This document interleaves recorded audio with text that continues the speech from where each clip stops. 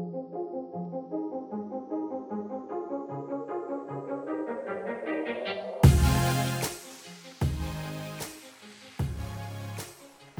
to the CT Startup Podcast, an inside perspective on the CT startup ecosystem in the great state of Connecticut. I'm Eric Francis with Fresh Farm Aquaponics. Dave Menard with Bertha Kalina. Chris DeMauro with Sublime Exposure Online. And we are here with John Christensen and Matt Connell of YellowBrick.me. How are you guys doing today? Doing all right, thanks. All right, so people don't see this because we're in production mode right now, but this is the second time we're doing this. And we're going to have John say exactly what he said before. Exactly word for word. Word for word. So it's going to be great. So he's literally going to go. So we had him going. He was a great, we had some good questions and he was going, but then he had a lot off. He had a lot of energy. A lot of energy now. So now he's a little subdued. Yeah. There's a better lawyer than an lawyer. Yes. So guys, enough. just give us a little insight into YellowBrick.me and then, how you guys met and everything. Sure. So YellowBrick is an educational community focused on parenting. It takes an approach that involves experts. They may be from the psychology field, pediatricians, and so forth, coming together to kind of crowdsource knowledge that will improve the parenting skills of our members. Matt and I met several years ago at the University of Connecticut.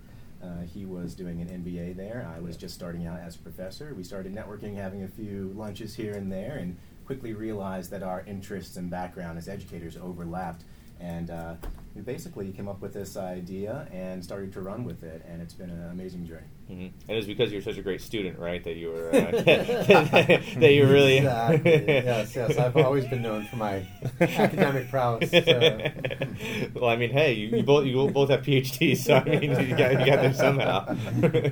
So the YellowBrick.me, it's based on research or what? I mean, that's because right. You're talking about interventions and things like that. So Yeah, definitely. So Matt and I really got along because of our history doing research and trying to figure out how to improve the lives of people, not just parents, but just people in general. And so a lot of the research that we had conducted leading up to developing this particular community was focused on health and wellness, for example, understanding aspects of parenting that may influence child development, relationships, education, finance, that sort of thing. And it all really kind of stems from the concept of intervening and interventions. And what I mean by that is you have some sort of problem that's in society, whether it's a health issue or a parenting issue, and you want to try to find the best way to actually interrupt that behavior. Try to go in and change things, whether that's changing attitudes, whether that's changing how someone feels about themselves, whether it's changing their actual behavior.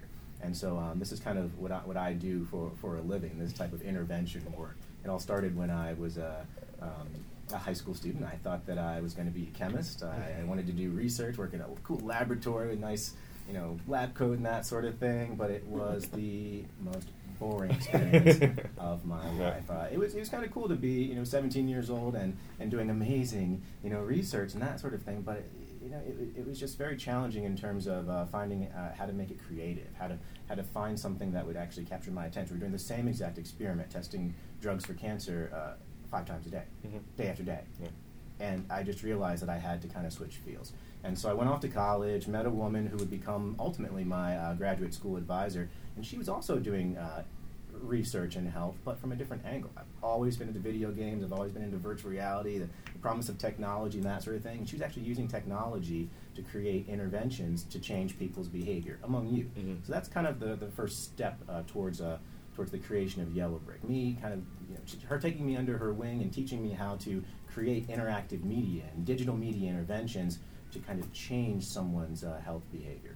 Matt's done similar things in the past with his in his academic career, and so it was a natural fit for us to kind of take the next step and figure out how to not just create things that will improve the lives of children, but also take the aspect or the perspective of changing parents as well. A synergistic approach there.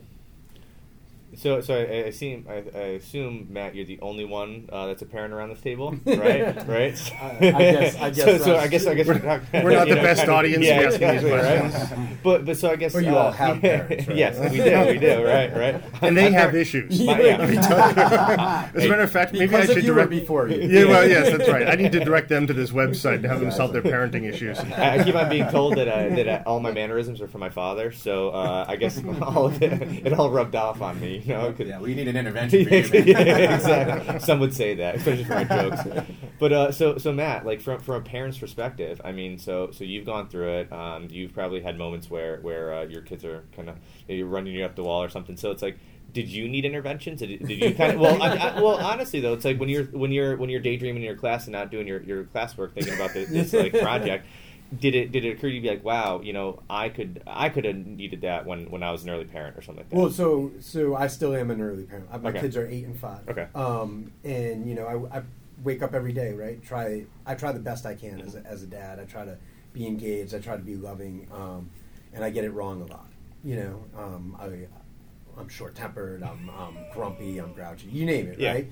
And so you start to realize, well, what is that? What of it is actually what the action of your child? And Mhm. what is it that you're bringing to the table from your own experience, from Exactly. your upbringing, that is creating this moment Mhm. right now where you might not be reacting to your children the way you really want to be reacting to your children. For me, it goes even deeper, right? So I taught public school for years right here in Hartford at Buckley. And my belief is, you know, so my background is about team building and emotional intelligence.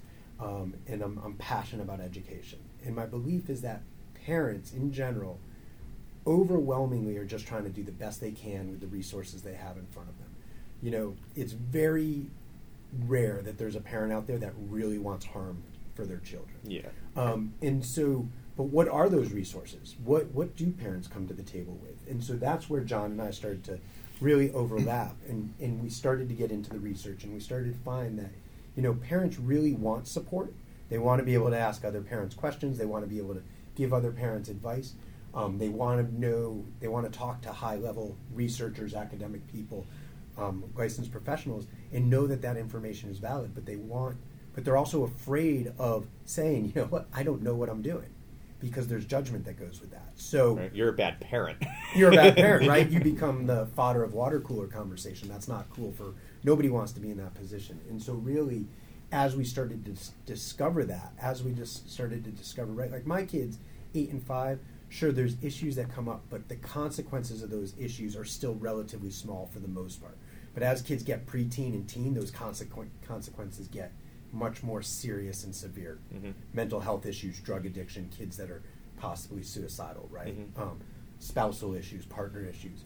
And as those issues get more intense, parents and families tend to go deeper into isolation because they're afraid of judgment. Mhm. And so our goal with Yellow Brick is that intervention and that education of, you don't have to go it alone. There's other people dealing with this. There's other people that know about this, and you can remain anonymous and feel safe and learn how to get out of your own way and smooth out, you Mhm. know, that journey.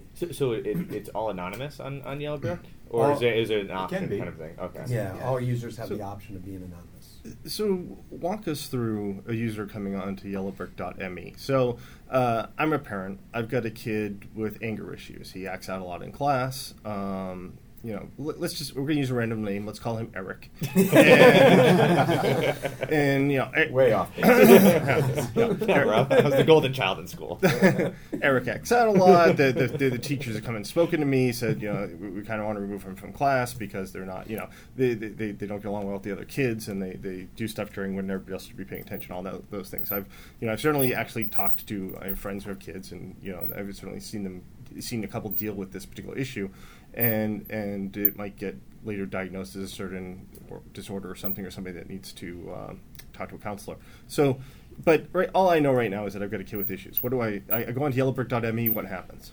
Sure. So you log onto the site by creating a username. You can actually just connect through Facebook, make it simple for you if you like. At that point, you get to choose. Do you want to remain anonymous? You can create any username you want, or you can actually reveal yourself.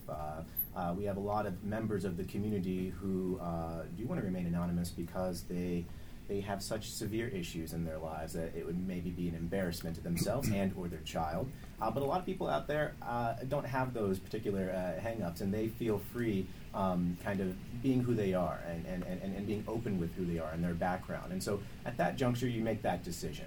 After you created your user account, you then kind of start perusing all of the information on the site. At the moment, there are two major areas of the site. One is called Expert Corner. Now, Expert Corner is maybe up your alley. It's the part of the website where we actually have vetted experts. These experts may be pediatricians, they may be psychiatrists, they may be clinical psychiatrists. We have a lot of UConn professors, actually. We have professors all over the globe that do research on parenting and related issues. We have lawyers. I mean, anything you can imagine that's related to parenting, these experts contribute in the form of articles, blog post style articles, educational resources that they may have developed in the past. They can post in this area, online courses that they develop in consultation with Yellow Brick. The thing about this one particular part of the site, though, is that each and every individual expert is vetted by us. Matt and I actually have conversations with these people. We look into their background. Not just anyone can become a Yellow Brick expert. And so that really does contain this information in an area of the site. We can really sort of regulate the quality and the credibility of this information. And that's kind of where you want to go to find out that information about the topic that you just mentioned. Now, what you can do is read the articles and then interact with the experts. And I think that's something very unique about us. It's not just a one-sided conversation where some, very, very, narcissistic expert is telling you what to do. There are no professors in academia that are narcissists. No. John just cut off our access to more experts. No, I mean, we really do encourage this dialogue, and that's something that people told us in our research and anecdotally that they're not getting. You go to some other sites out there, some other online communities, and you're just kind of reading from the expert's perspective, but Yellow Brick is different in the fact that you can engage in conversation. We actively encourage our experts to find comments across the website and respond to those and engage in dialogue. And that's something I think that parents have demonstrated to us that they want. It's not just interacting with other parents and to get that kind of frontline advice. It's actually interacting with experts on a deeper degree. Mm-hmm. And so that's the Expert Corner.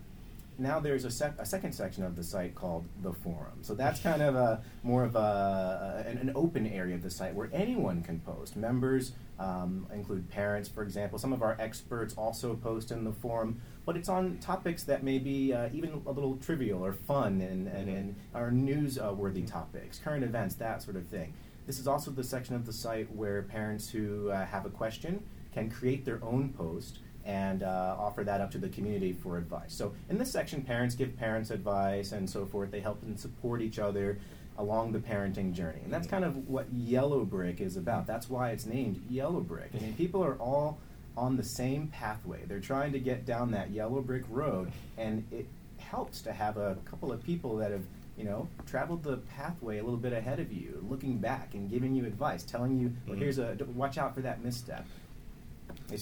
Yeah. So the forums moderated. Do you ever have troll issues? So I mean, we're really interested in trolling, right? So we go out of our way. So the forum is moderated by us at this point. We ask our community if anything comes up that is negative, discriminatory, derogatory. We want to know about it. So we are a parenting site. So we want emphatic conversation. We want impassioned conversation.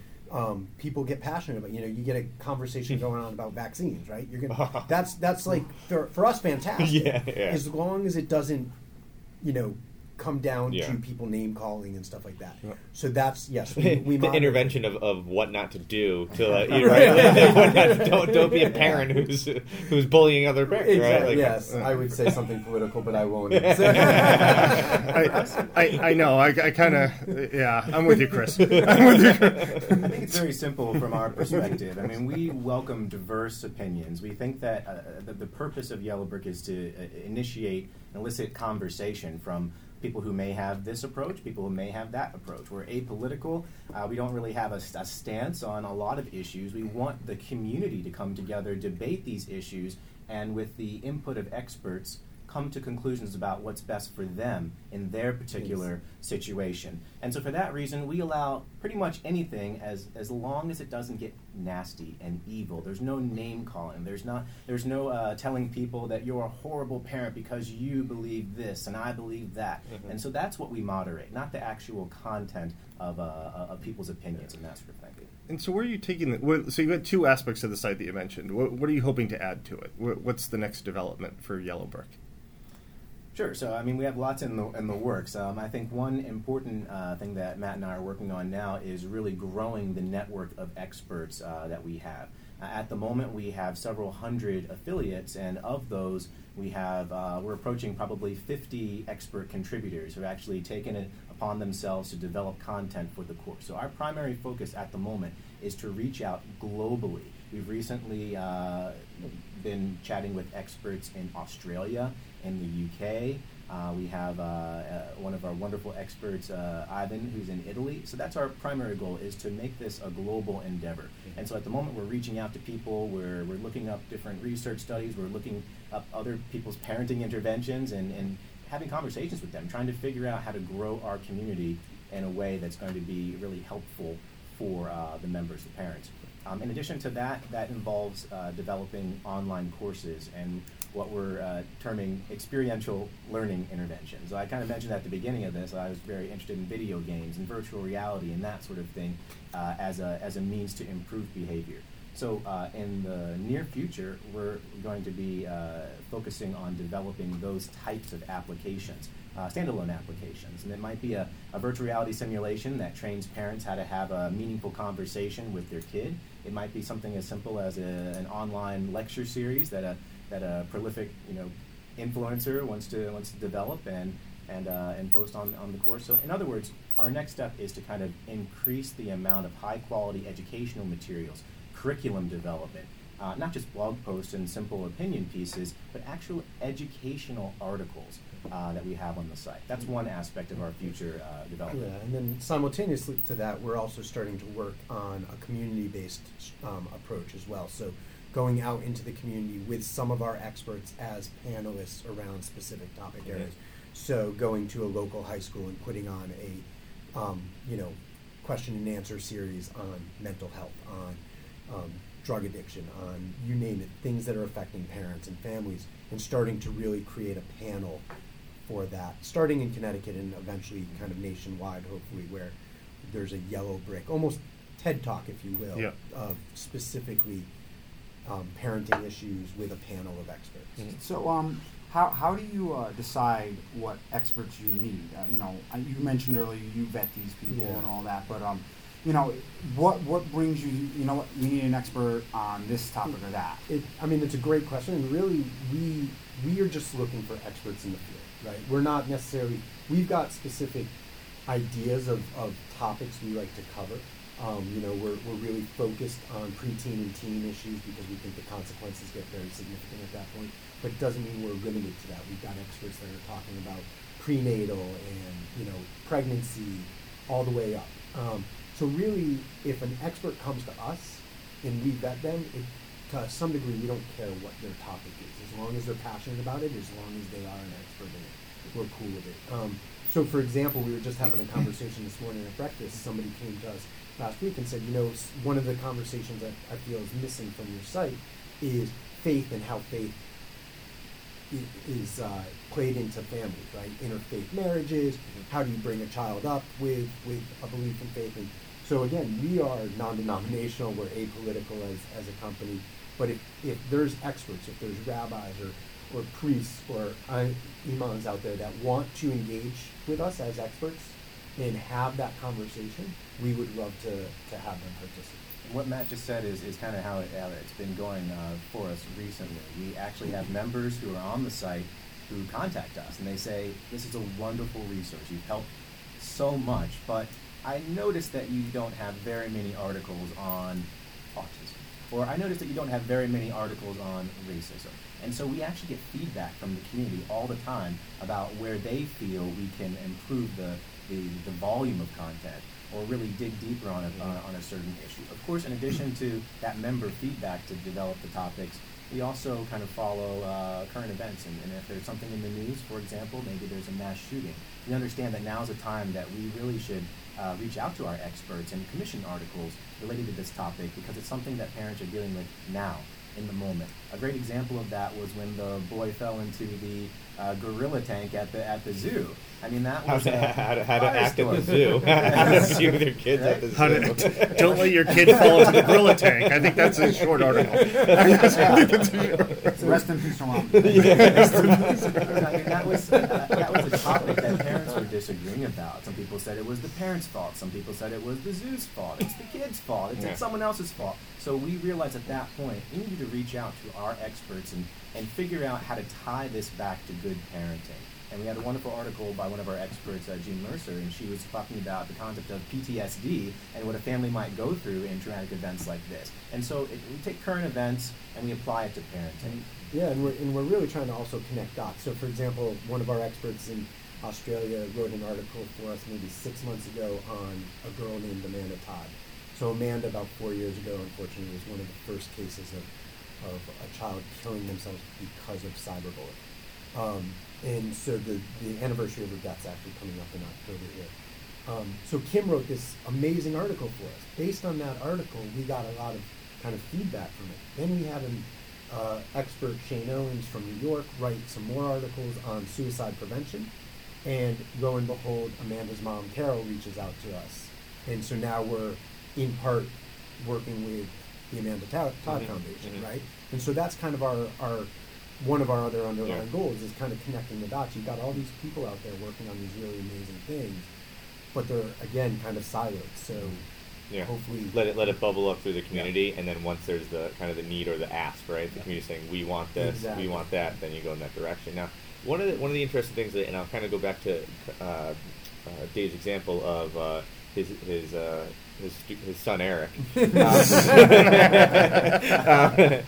So I guess the persona is that are you trying to look for parents who say I need the help, I'm the one that's wrong as the parent, or is it coming like my child is the one that's crazy and he's the one that's going on. So it's like is it an introspective where you're saying like the parent coming saying I want it, or is it my child is out of control? I think in from our perspective it's one or the other. It's not not exclusive, right? So it could be the parent going, okay, I'm in over my head. I don't know what I'm doing. I need help, right? Yeah. Like something's up with either my child, I don't know that I'm handling it correctly, something's up with my partner, my spouse, whatever, and I need help. Or it could be the opposite of that, right? In the sense that it could be introspective, it could be looking at the child. So we want to be a resource there for you regardless of how the issue is coming up and how it's being perceived. Some parents just know that there's got to be a different way to do it, or there's got to be other alternatives, and they just don't know what those are. And if I could jump in and give you an example of something recently where we had an interest in articles about how to improve your relationship quality with your spouse. And so that's an example of it's not the child's fault. There's nothing wrong with the child in this case. This is something that a parent said, I recognize I need to improve myself. I need to increase my life in order to provide for my child. So to answer your question, there's a little bit of both.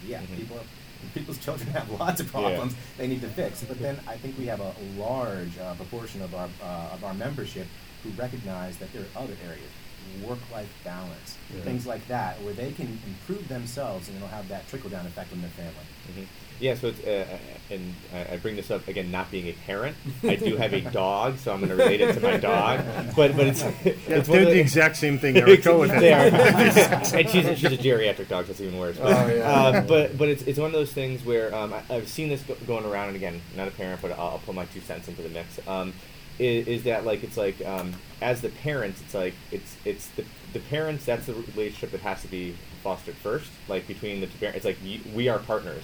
this is the relationship that we have that's more important than my relationship to my kid, kind of a thing. Like, again, when I say no to my dog, and then she goes to my girlfriend, does it? She has to say no too, right? You know, totally. Kind of a thing. Totally. So it's like one of those things where it's a great analogy. It is. I don't know that it works with cat owners, but but I wonder if like that's one of the topics that's kind of come up. Co-parenting. There are tons of people out there who have maybe been divorced or they were never married, but they're raising children together. And even within a family that's still together, there are those co-parenting issues. Yeah.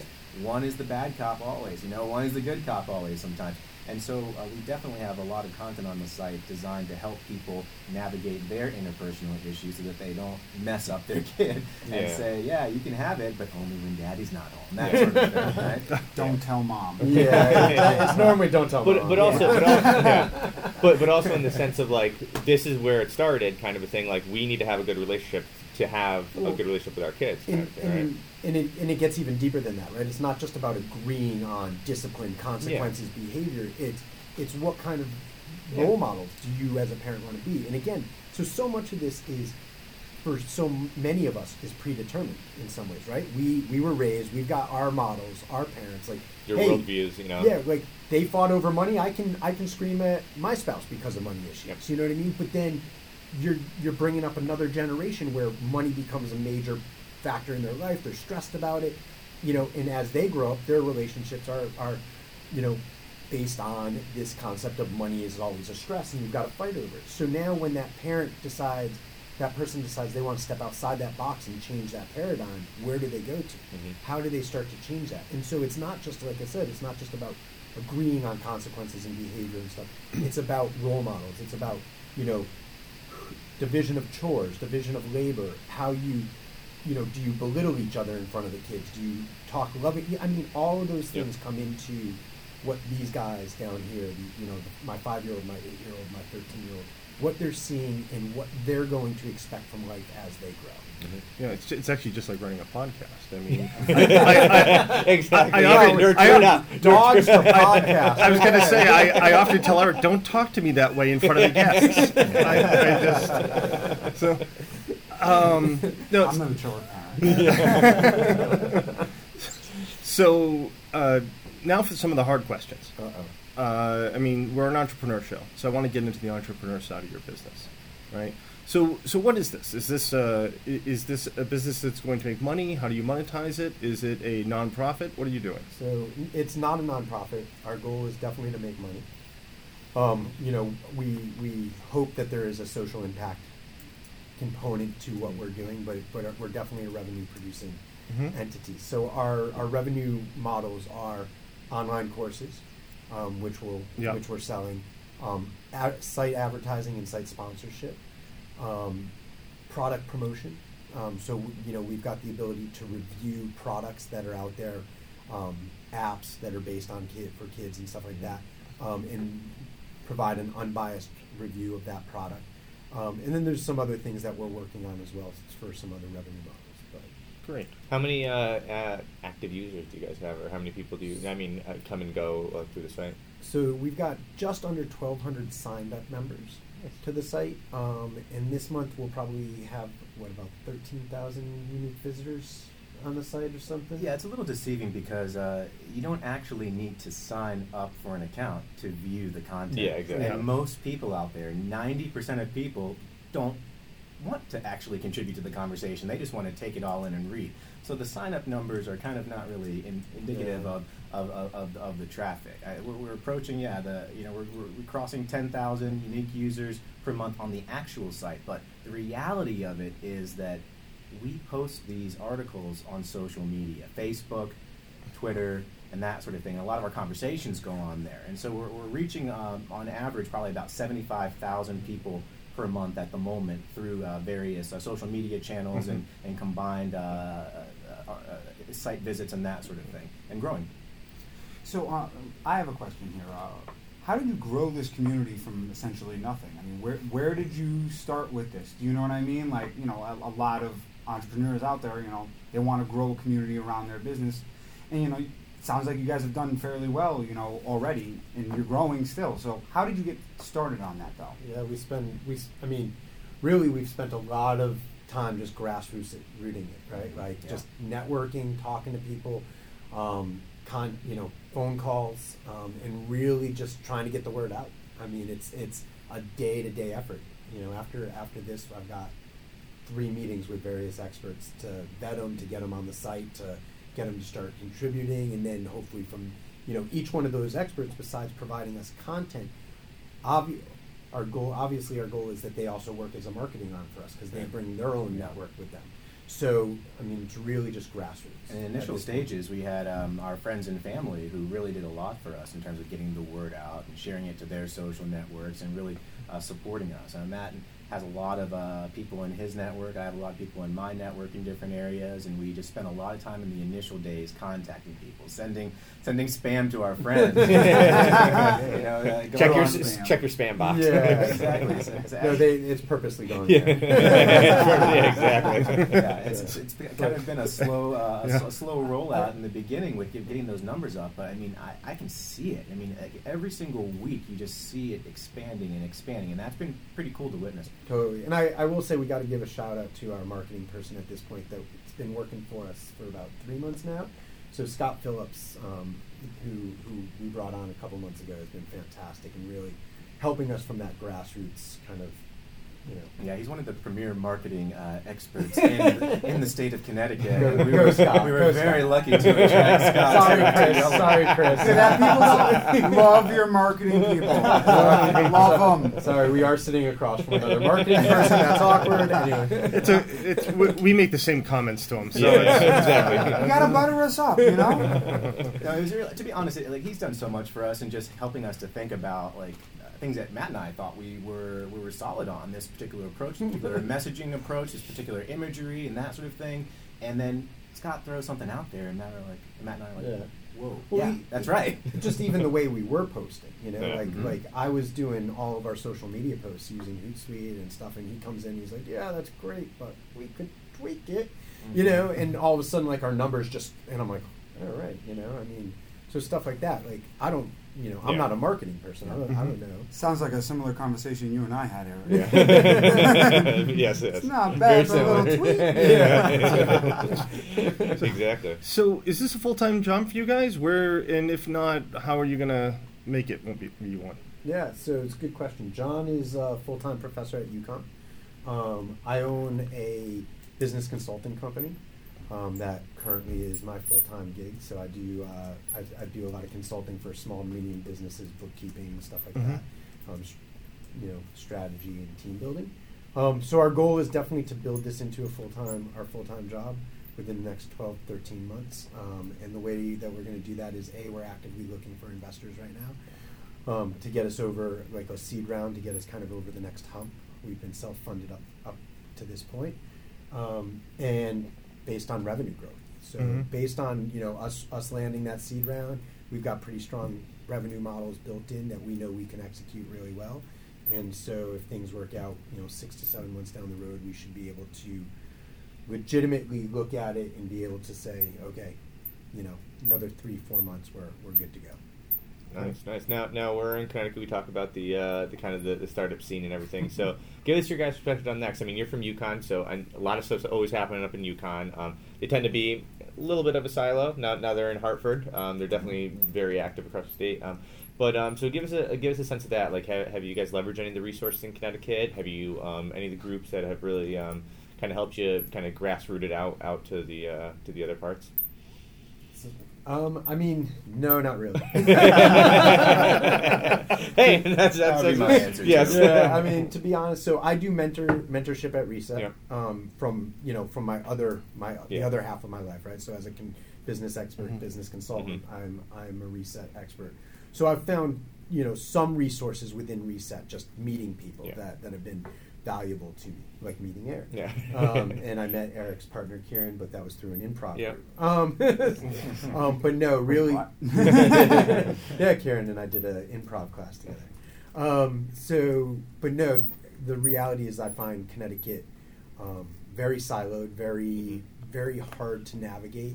We've had some meetings with can I mention organizations? Or? Yeah, absolutely. Yeah, You know, yeah. we've had some. Please do. Yeah. We've had some meetings with CT Next, and you know, all in all, didn't really go where I would have thought for an organization that says they're really startup friendly and trying to support the startup scene.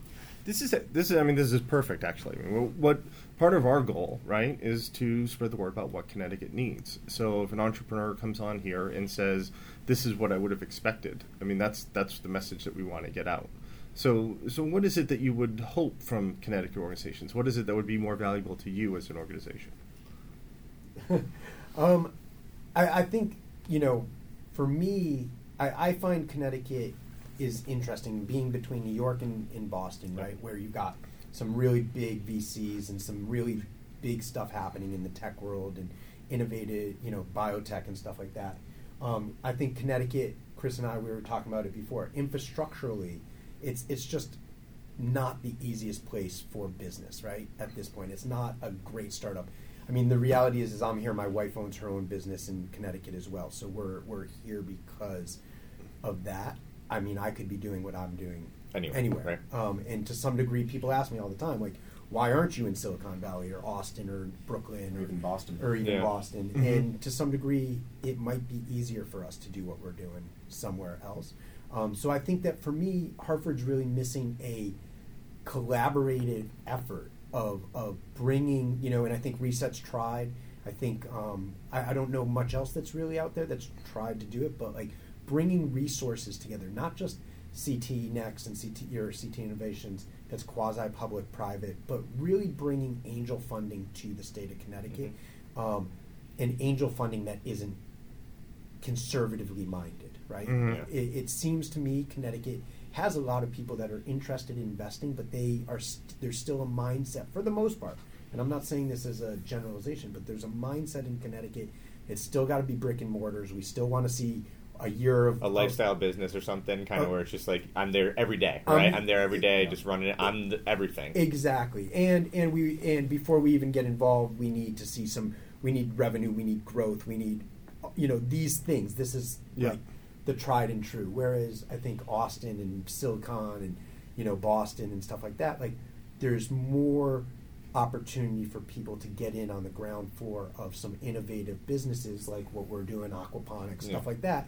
are really going out there making a difference that people don't necessarily, you know, they want to see you 2 years out, they don't want to see you today. And that's a struggle. It's the land of steady habits. You know, that's why they call us that. That's right. Well, it seems like angel investors in Connecticut sometimes act more like VC investors, right? A venture capital investor is not going to invest in two guys with an idea, right? They at that point, you're asking for more money. They expect to see, you know, some customers, a market, you know, some strategy. Yeah, Right, well, yeah, some kind of traction. You know, You know, it used to be that angels would get involved, you know, before really any of that. Before, I mean, not with just an idea, but kind of at the point where you're at, right? You've got a little bit. You've gone out there. You've invested your own money. You've shown your commitment to it, and then you need something to get up to the next level. And I agree. I mean, to me, I think of angels. Angels are like friends and the friends and family round. If you don't have friends and family that can put into it, you know what I mean? Like, you can't convince your friends and family. Y'all, you know, right, exactly. Well, you know, one of my professors. One of the things I did learn at business school, the 3 Fs, right? Friends, families, and fools. yeah. So for me, if I could jump in there and kind of echo the concern about the infrastructure, I think that UConn, where I am in stores, has done a wonderful job recently, you know, creating and drawing businesses to that particular area, and they're very supportive of professors who have inventions or faculty and staff and members of the UConn community that have these ideas. They've done a great job setting up structures and programs to facilitate that. But one of the challenges, I think, still is the geographic distance between people. You have to go all the way to Hartford or beyond sometimes in order to have a face-to-face meeting with someone. And as we were chatting about a little earlier, I mean, the traffic can be brutal if you're trying to get across town. And I mean, by across town, I mean halfway across the state and then back for a lunch and that sort of thing. So I think one of the drawbacks of Connecticut is that there is not really a centralized, you know, downtown area where everyone who's playing in this sandbox kind of lives and works. and it has their social time as well. It seems like you're always driving everywhere, and it's difficult to kind of do these kind of off-the-cuff meetings and really get efficient at bouncing back and forth between groups and networking and that sort of thing. That's what happens when you're up in the hills in stores. But I will say on like the positive side of it, like, as Sinatra said, right? If you can make it here, you can make it anywhere. Yeah. I mean, and I know he's talking about New York, but like as a startup, I believe that about Connecticut, right? Right. Like, so in some regards, like if we were in Silicon, we would be one of thousands, right? And the VCs that would even want you are passed on, or like they weren't even in the rounds of other right? Exactly. Kind of so you've got to really, really stand out. Whereas in Connecticut, if you can stand out and you can survive long enough to gain traction, right? Yeah. Then you've made it. Yeah. I think that this particular idea lends itself well to the kind of grassroots approach that Matt was describing. We really did start local, and it's growing now. We mentioned Italy and UK and Australia, but really the initial stages was Connecticut. Our experts came from Connecticut. The people that were helping us with design issues and engineering issues and that sort of thing, they're from Connecticut. And so I think that was very helpful in terms of us starting and without much to work with. I think that our particular product lends itself well to that local community feel. Mm-hmm. Obviously, it's scalable and it can expand worldwide, but it really did help us to be here in Connecticut and take advantage of those local resources to some degree as well. One thing Connecticut does not lack is people who hold themselves out as experts. Dave's one of those guys. I can count 5 of them in this room. So, just out of curiosity, have you guys applied for the Yukon Innovation Fund, which is a relatively new thing for Connecticut companies associated with Yukon? No, we have not actually. Okay, so we will be. I mentioned because I think applications close for the first round in the next week or two. So you might want to look at that. And again, you're from Yukon, so you can be a part of that. See, so from my perspective, like on the state of Connecticut, right, is like it is easy to drive around to get places. I mean, going to Torrington takes an hour, right? You can go there, but you can go to Stamford, you can go to Yukon. I mean, everywhere's basically within an hour's reach, right? But we are a little siloed, right? You have Hartford, you have New Haven, you have Stamford and everything like that. And also, you have some towns that you don't even know. Like I was in Meriden the other day, and well, not but like I was in Meriden. you know, Meriden. We have clients in Meriden, but I was in Meriden, and I was talking to the head of the chamber there, and he was telling me that they have fiber optic all throughout downtown.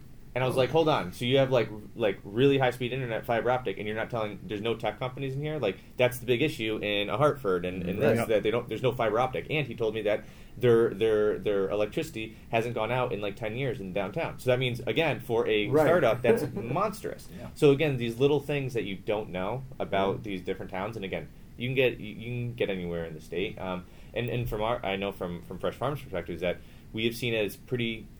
I mean, if it's pretty easy to access people if you want them. If you want to get to them, there is a route within Connecticut. Like we're a small state, so we got 3.5 million people, same amount of people as in Long Island. You know what I'm saying? So it's like we have the ability to 6 degrees of separation to most people, which I think that's a good thing. I think that we've noticed.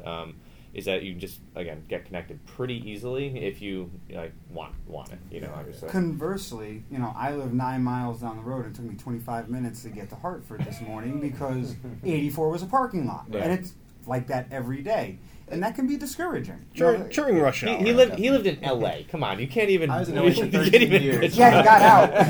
That's what drove me out. It took him 10 years to get out. Exactly.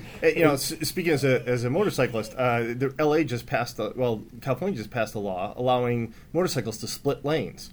So it's now legal for motorcycles to go right in between cars, stop I feel like cars that's on the just highway. dangerous. Look, listen, you can kill yourself. Yeah, exactly. Why is that even regulated? Like, if you want to do it, go for it. Yeah. We'll scrape you off later. Well, now it's illegal for the person to throw open the door when the motorcycle's going up there. Before it was a public. I've actually seen that happen in LA, sitting there on the 405. They call it the 405 mile an hour. You're sitting there, it's a parking lot 24 hours a day, and literally I saw a motorcycle coming down the middle of the lane. Someone just opened their door. My God. No. I mean, imagine that level of aggression. I don't think that. See. My whole thing is that ruins my day. 'cause I have to go get my door fixed. Like, why would I do that? I know. Why would I- And that is a serious level of aggression. I just got back from Hawaii where they were like, I gotta admit, I was very fortunate. I got to spend 2 weeks in Hawaii, but the driving there are literally almost two car lengths between every car, even during rush hour.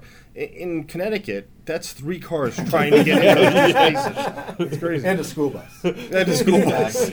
yeah. So, any other questions for these guys?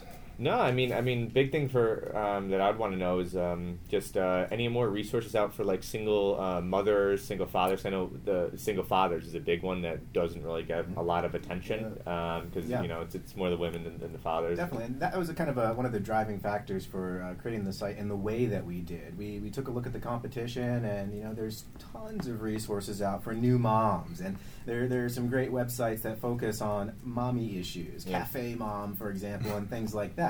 Where are dads? You know, where are men being represented in this whole parenting sphere? It's really reinforcing stereotypes that you really don't need to be involved in child rearing. Let mom handle everything. So one of our primary goals was to make the site look and feel kind of gender neutral. If you go there, it's not pink, it's not purple. It looks like a man could actually have it on his iPad and not be embarrassed to have other people look over his shoulder, right? And we take an active effort to actually include articles and perspectives from men. And you'll see a lot of our experts are men, actually, where you don't really see contributors on other kind of communities, and really taking that angle there. It is definitely mommy focused, and so we of course have moms on our site, and I think that's to some degree the majority of our members at this point. But we have a large proportion of men, and we're very proud of that. We want to continue inviting dads to the site, single dads included. Granddads as well. You know, they have lots to share and advice to share. And so that is, it's not just parents but grandparents, because Without a doubt. it's more you know, And guardians, anybody that is dealing with Yeah, like guardians would be a good word. Yeah. And we've actually gotten a lot of feedback from people, from grandparents specifically, saying like, we need resources also, right? And you never really think about this, but that grandparenting relationship becomes such a different animal than any of the other relationships. Well, because they parented their kid, and then they're like, you know, well, like, right. So now when you step into that role of grandparent, all these things come up, right? Okay, so what do I do if I don't agree with the way my child and spouse or my child is handling their child rearing responsibilities?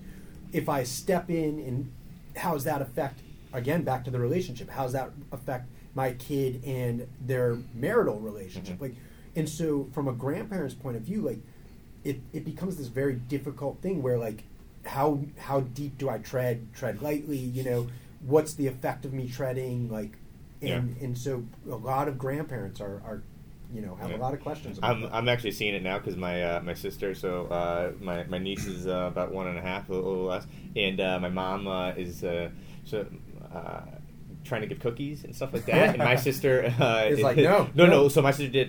She's a drug rehab counselor, and she's done research on like the effects of sugar and everything, like compared to heroin and all that kind of stuff. And she's like, "You are not giving my kid sugar," and like my mom's trying to sneak it, and she's like, "No, I'm like, Mom, seriously, stop it." You know, so it's like one of those kind of funny things where again comes down to the grandparent different relationship, right? Because I was probably hopped up on sugar all, you know, when I was little. My kids barely have any sugar. I grew up drinking, you know, a 3-liter bottle of Coke between the time I got home from school and dinner. You know what I mean? Yeah. And my dad, you know, my dad is like the primary caregiver for my kids. He picks them up from school 5 days a week. And I will say it's, you know, we're very, like, my wife and I are very fortunate because my dad, as active as he is in my kid's life, he's never once tried to step in. He's very respectful of what my wife and I want for our kids. Whereas a lot of our friends, like, you know, they'll go visit the grandparents for a weekend, and like the kid's like ruined. Yeah, they come back and they're like, ah, you know. And so it's I can do whatever I want. Yeah, so it's a weird, you know, it's a hard relationship. So. You're not the boss of me. They told me how you used to act, and I don't need to use a car seat anymore. This is what my mom threatens me with. She's like, I can't wait for you to have kids. No, there's stories my parents are absolutely not allowed to tell my kids. Many many Yes. stories. So if someone wants to reach out to yellowbrick.me and either Matt or John, how do they do that? Yeah, so both of us, our emails are very simple. It's our names at yellowbrick.me.